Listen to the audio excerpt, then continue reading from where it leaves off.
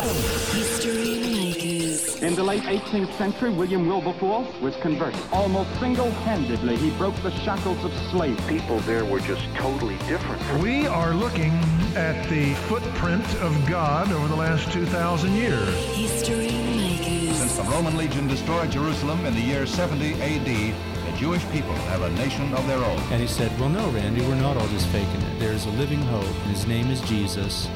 And I believe that that's really why you're here. Christ died for us. History Makers. Hi, and welcome to History Makers. I'm Matt Prater.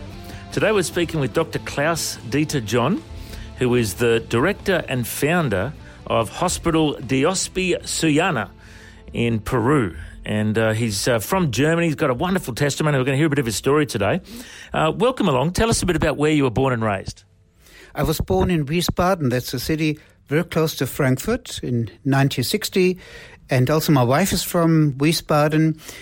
I grew up in a Christian home, but for me, faith has always been very difficult. It took me a long time to come to really to make a decision. And what kind of church were you a part of as a young fella? Well, I grew up in a Baptist church. My father's relatives went to a very conservative Brethren church, and my mom's brother was the leader of a Pentecostal church, so I got the whole spectrum as a teenager. And did you follow the Lord through all your younger years, or was there a time you strayed away from the Lord? Well, I grew up in the church, reading my children's Bible at night. However, many of my friends were atheists, agnostics, didn't go to church. Christianity, well, that's for the oddballs in Germany. Only 4% go to any church. And I always wondered if faith is real or just imagination, an illusion. And my whole life was around this question, is it for real or not? Is there any hope or not? And tell us a bit about your early career. What kind of work did you do after school and study? I went to medical school, Mainz University. Later on, I studied at various places in the United States. And I worked as a doctor, as a resident with my wife in Great Britain, in South Africa, in America, and also in Germany. But when I met my high school sweetheart, Tina, 41 years ago, it was clear that both had the same vision. We want to go to medical school in order to serve as doctors in a third world setting lifelong. And tell us a little bit about your career as a doctor. Has there been lots of ethical and moral issues you've had to wrestle with as a Christian as a GP? Well, I'm a general surgeon, so I was trained mostly at university hospitals. I had no ethical problems. It's just at a government hospital, it's not that easy to talk about faith with your patients.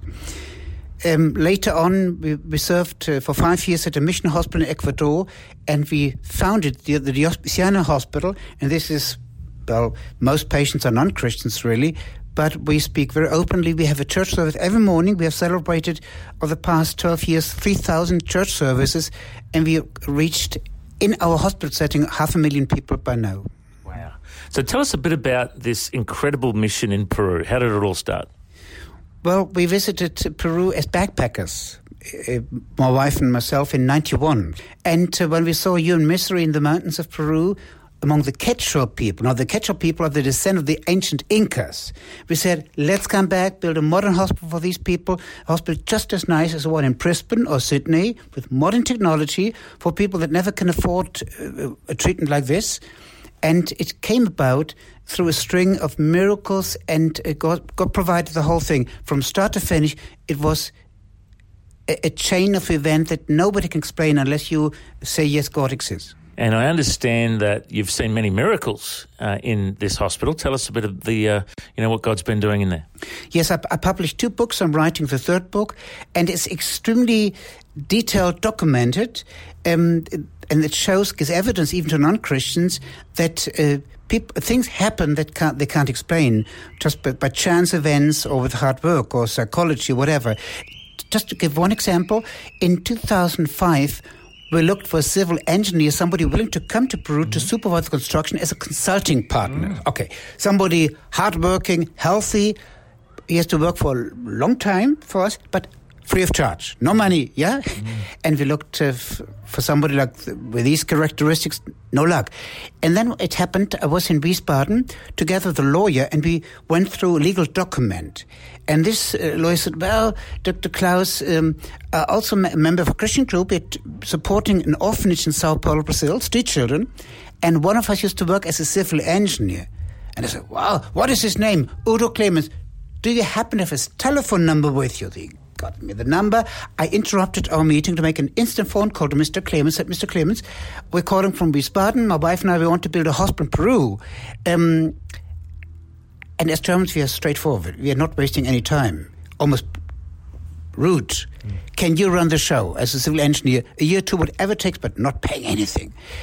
And I called him. Now, he had been sitting at home with his wife for 3 days praying, God, please give us a special purpose for life. That morning, they'd been together 3 hours in the kitchen, and then they prayed. And they said, Amen, and the phone rang. It was me. And Udo Clemens, well, he came to Peru in 2005. He has been building the hospital, the dental clinic, eye clinic, a school, many things. He has been with us 10 years. We haven't paid him a penny. So we was at home for 3 days praying, God, is there anything you want us doing? And I didn't know him at all. I was in another city. And I called him just the minute when they stopped praying. And I'm curious to know about your books. Tell us about your first one that you released. Well, the first book had the strange title, I Have Seen God. Very strange title. But what I want to say is, I've seen God in action. God became visible in that story. And that happened because for me, as I mentioned earlier, faith has always been difficult. I wanted to see. I wanted to know, not just believing something. And one night, many, many years ago, I was out in November, ice cold, like today in Brisbane, even colder and dark. And I was shouting, God, where are you? I want to see you. And 20 years later, when I've published the first book, I used this title, I Have Seen God. God became visible to us and to many people who have read the story.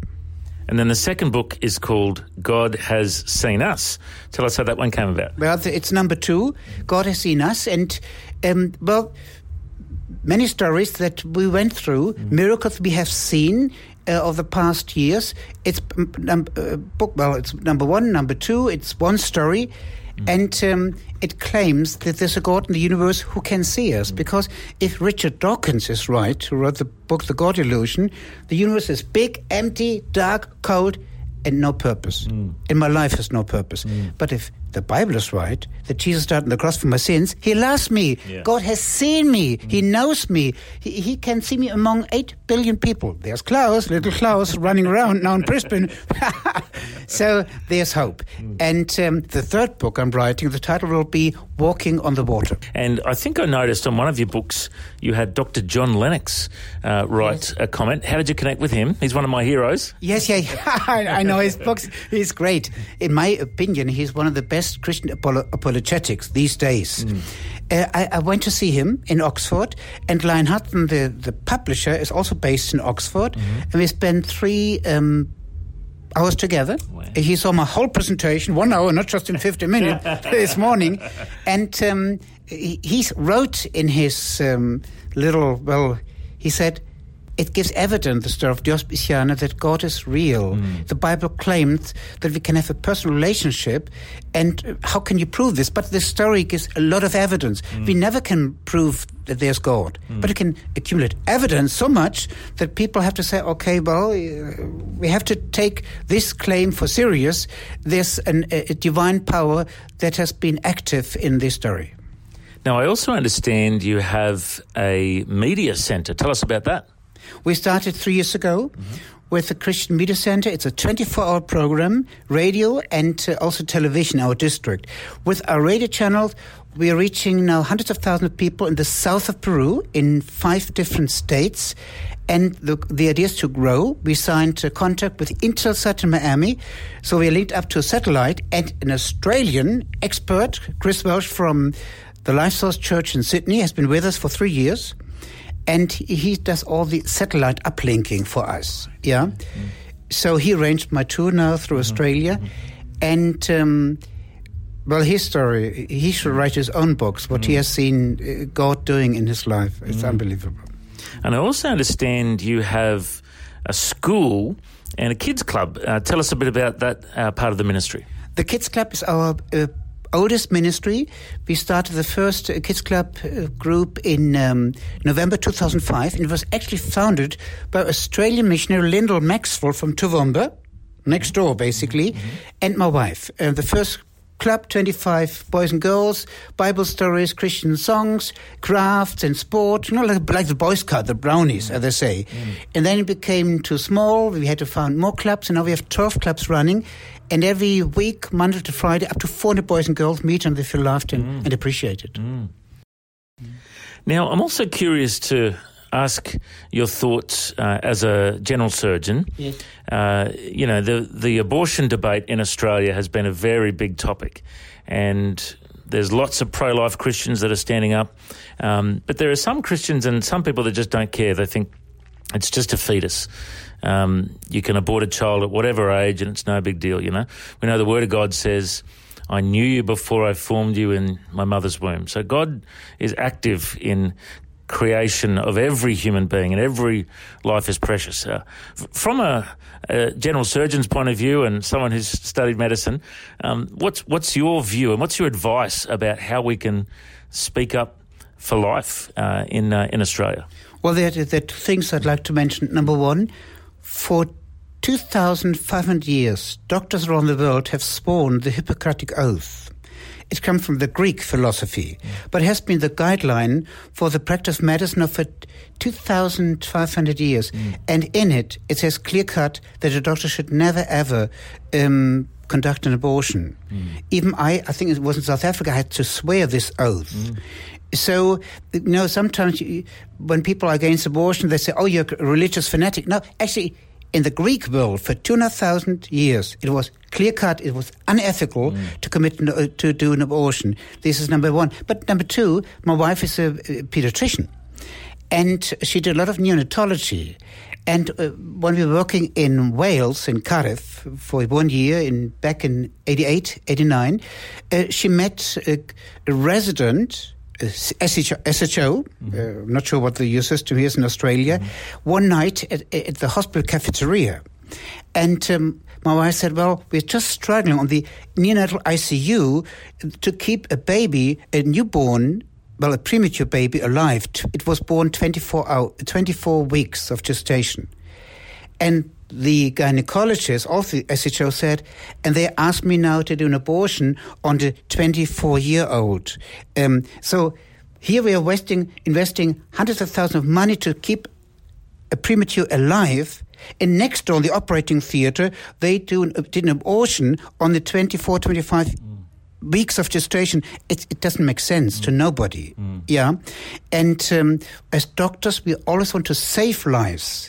We want to help the catch-up people, the elderly, the children. My wife is a pediatrician, but we don't do abortions at our hospital. Nobody is allowed to. This is clear-cut because it's unethical. And not just from the Christian standpoint, also from the Greek philosophical standpoint. Yeah.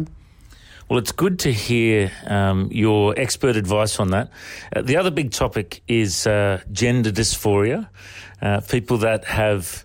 and gender fluidity is the latest buzzword, where you can choose what sex you are depending on how you're feeling, and you can go to whichever toilet you want, men's or female toilets. And it's a big topic. And, since the same-sex marriage law came into Australia, it's been really a slippery slope. There's been so much more talk about it. What's your view on that as a doctor?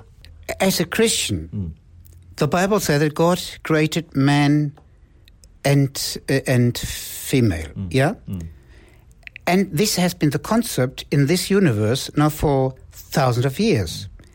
I don't want to mess around about this system. It's a good system. Now, if I came along as an evolutionist and would say there's no God in heaven, it's just every chance, it wouldn't make sense either, because, you need a male and female to match and then to have children. I mean, even for the evolutionists, it doesn't make sense that you have different sexes and genders. So, as far as I'm concerned, we have to treat everybody with respect, no matter what his religious, sexual inclinations are.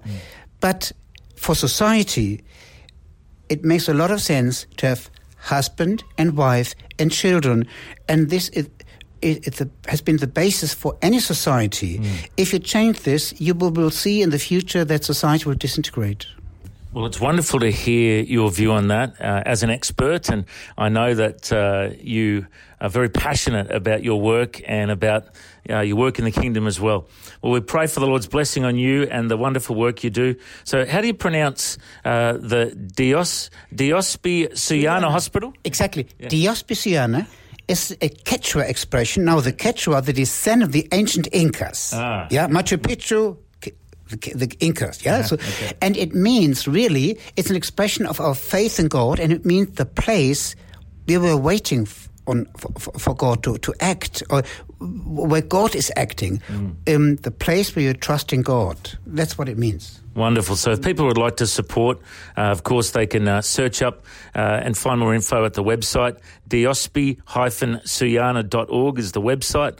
And if you Google search Dr. Klaus Dieter John in Peru, I'm sure you'll find all the details. There's some great YouTube clips I've watched, and it's inspirational to hear what the Lord is doing through your ministry.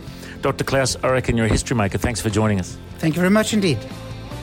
If you'd like to hear this conversation again, listen online anytime at historymakersradio.com. There you'll also find links to all of our social media channels, and you can subscribe to our iTunes podcast. History Makers is a faith-based ministry, and we want to thank everyone for their generous support. If you've got a suggestion of anyone we should interview, send us an email, info@historymakersradio.com. God bless. I'm Matt Prater, and my challenge to you now is to go and make history. History Makers. This year is the 50th anniversary for the Bible League.